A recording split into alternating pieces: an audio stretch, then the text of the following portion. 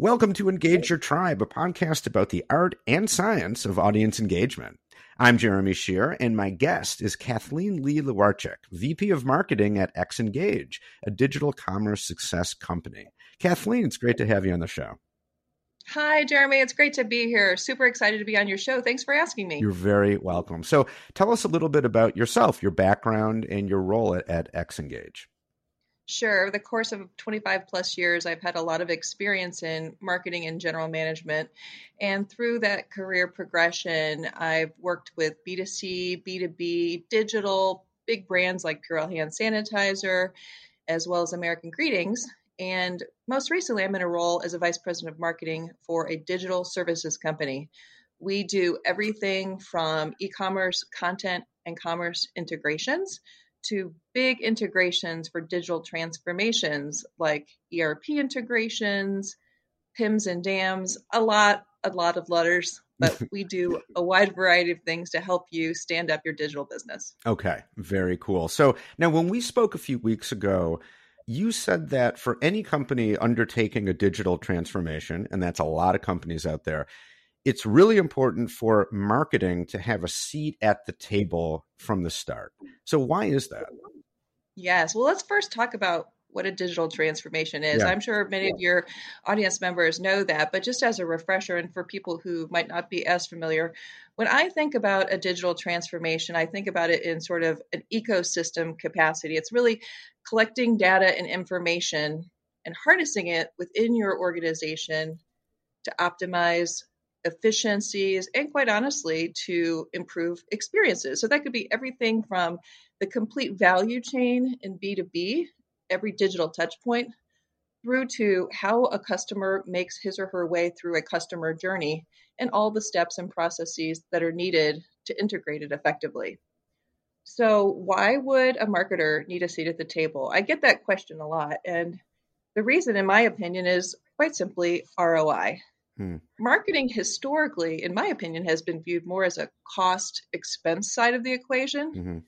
But when you plug marketing in at the beginning, you really start to look at how can marketing be your ally for revenue expansion? So there's a couple of reasons why. Marketing, as the front end of the digital transformation, can provide you with insights around new markets and new segments, but also why customers are doing what they're doing, performing or not performing. And that intel is really important at all stages of the digital transformation. And starting with a seat at the table, it will bring to light some information that a lot of executives making digital transformation decisions aren't always thinking about. Okay. So, and I think you sort of started to answer my next question, which is if you're a marketing leader and you don't already have a seat at the table, how do you make that business case? And I mean, I think the one word there is ROI. I mean, that's the case, right? Give us a seat at the table and we're going to contribute to the bottom line rather than detract from it.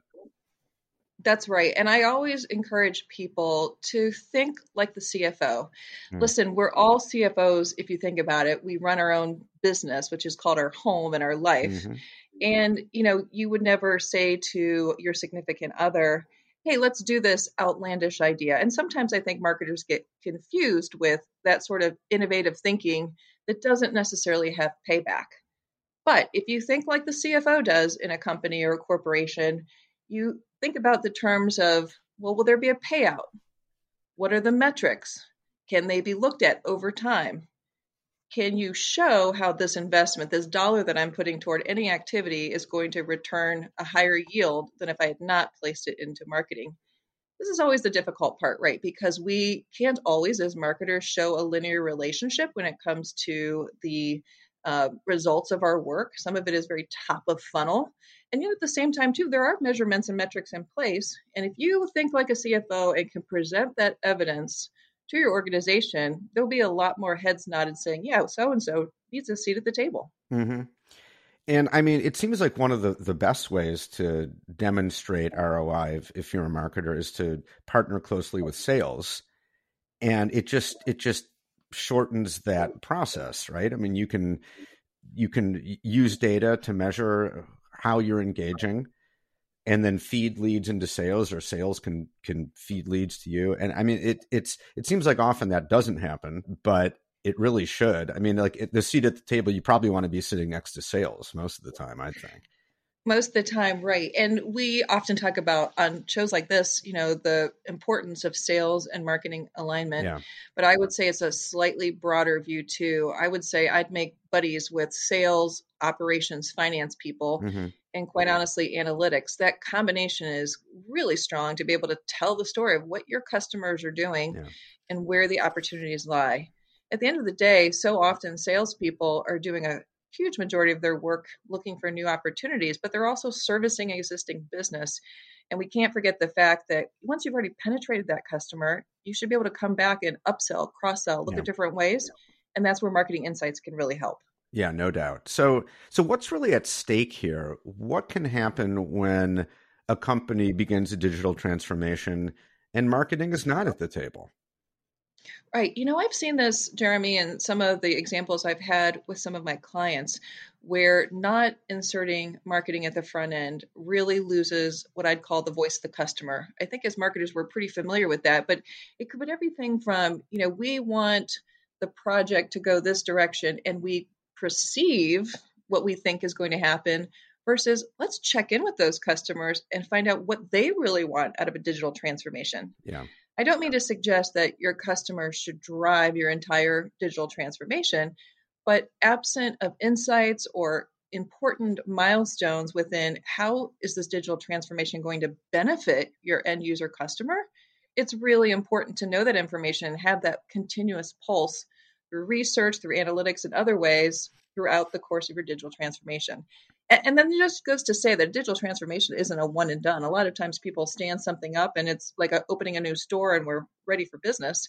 But you always have to go back and tweak it and make sure that it's right. And that continuous voice of the customer, in my opinion, is what you're missing if you don't bring marketing in early. Yeah, it seems hard to fathom how you can succeed as a business if you don't really understand your customers and what they need. And I mean, isn't that what marketing does or ought to do? I mean, it's the whole reason you do marketing to be able to tell you, who are these people we're trying to sell to? What do they care about? Right. I couldn't have said it better, Jeremy. I think that, as the champion of the customer, marketing's job is to find those insights, those important pieces of information. What are the buying patterns? How often are they growing? Are they declining? If so, why? And to bring that to bear so that in a digital transformation, as you serve up use cases, you can quickly say, here's how my typical customer buys. I've looked through the customer journey and I've mapped different ways that they come to us, through us, and beyond us. And I'm willing to bet that if we invest in this space, we'll get a better return on investment. Yeah. And I mean, I think too, tell me what you think, that a digital transformation, that can often be kind of a nice or neutral way of saying massively changing how we do business and market and all that stuff.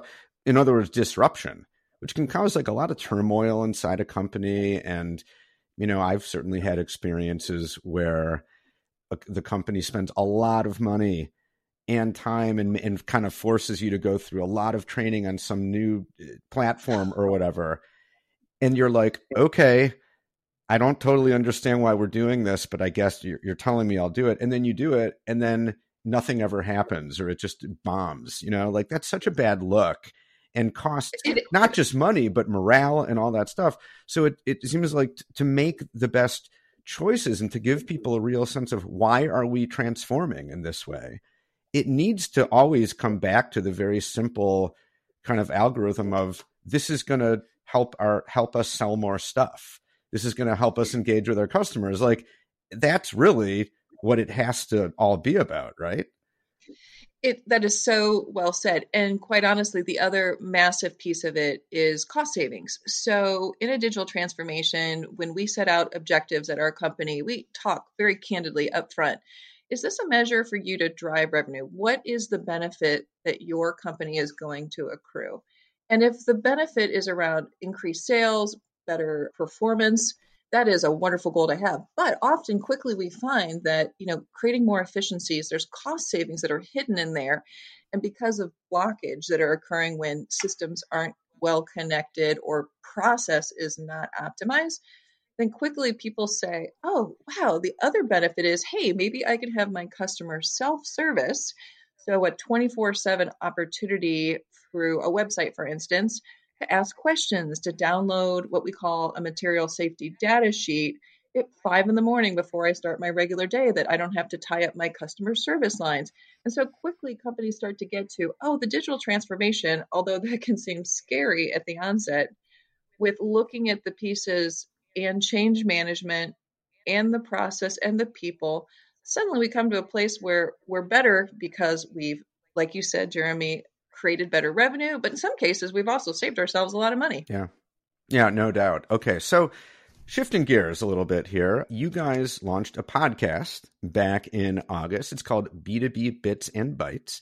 So first of all, very cool that you guys did that as a podcast guy. Always love to see that. Thank you. So what's the show about and what are your goals for it?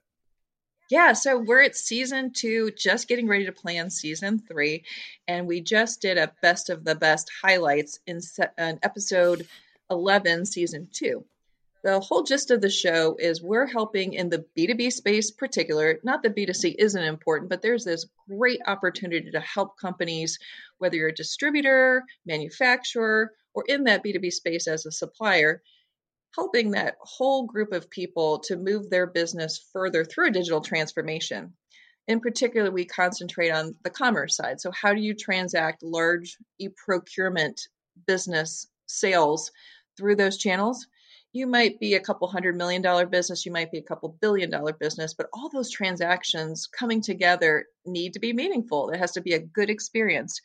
And we help companies through that. And B2B Bits and Bytes, the podcast, not only talks about tips and tools, but it also gives you a little bit of flavor. So we talk about the other bits and bytes, which are food and drink. Oh, nice. Okay. So it sounds like this is an opportunity for you guys to show your personalities a little bit, to create community, connect with your audience in a different way. Absolutely. I think we often have people say to us, gosh, you know a lot more about B2B than perhaps we thought. And in addition, I know you're focused on digital commerce, but there's a lot to be learned. I'd just like to record this conversation. So we kind of looked at each other and said, not only can we help our clients and potential clients, understand and we can share the knowledge, but we can also start to create a community, because we've had some people contact us that say, hey, I want to know more about this, but I also want to hear more from one of your guests who were on the show, and is there a way for me to connect with him or her? So it's starting the early stages of a community and build that out and help B2B people that are in the business support one another. Mm-hmm. We were talking about ROI before. So let me ask, how do you measure the ROI of the podcast? That's an excellent question. So there's a couple of different ways. We look at it both in terms of the sheer metrics, the numbers of listeners, the way that we get attraction to our website and through our owned media. But quite honestly, when we look at conversations like this, we think they are spawned because people have heard us on our broadcast, on our podcast, and have said, there's something here that we need to know more about. So there's a influencer network as well that we also measure indirectly too. But the point of it is to make sure that we're looking at both the hard metrics and some soft metrics, and at the end of the day, get their word out. Okay, very cool. So what would be your advice if a marketing professional approached you and said, yeah, we're thinking about doing a podcast. Should we do it? What would be your advice? I do love having started a podcast, and I too had a little bit of concern, like, is this time right for us? Is this the right space? Do we have a point of view that's worth sharing? I would say there's never a wrong time, but sort of do your homework. Understand, what are you bringing to the table? What is the message that you want to continuously share? And maybe how is your point of view slightly different? What I love about this show is you've engaged people who are in this field and are looking for answers. And there's a high need for that. So we sort of did our homework and said, what would the market be? Who would be listening? Who would be our chief target? And who would they want to go to when they need expertise? And the answer was us. And so at the end of the day, I thought, this is a good venue for us to explore. And it has turned out to be better than we ever planned. So, get your feet wet. Do your research at the same time to test and learn. Yeah, love it. I mean, it's all about the audience. Start with your audience and work backwards from there. Love to hear Exactly. that. Love to hear that. Well, Kathleen, thank you so much for a wonderful interview. Great discussion. I really enjoyed it. Thank you. Thank you so much. Have a great day. That's it for this episode of Engage Your Tribe.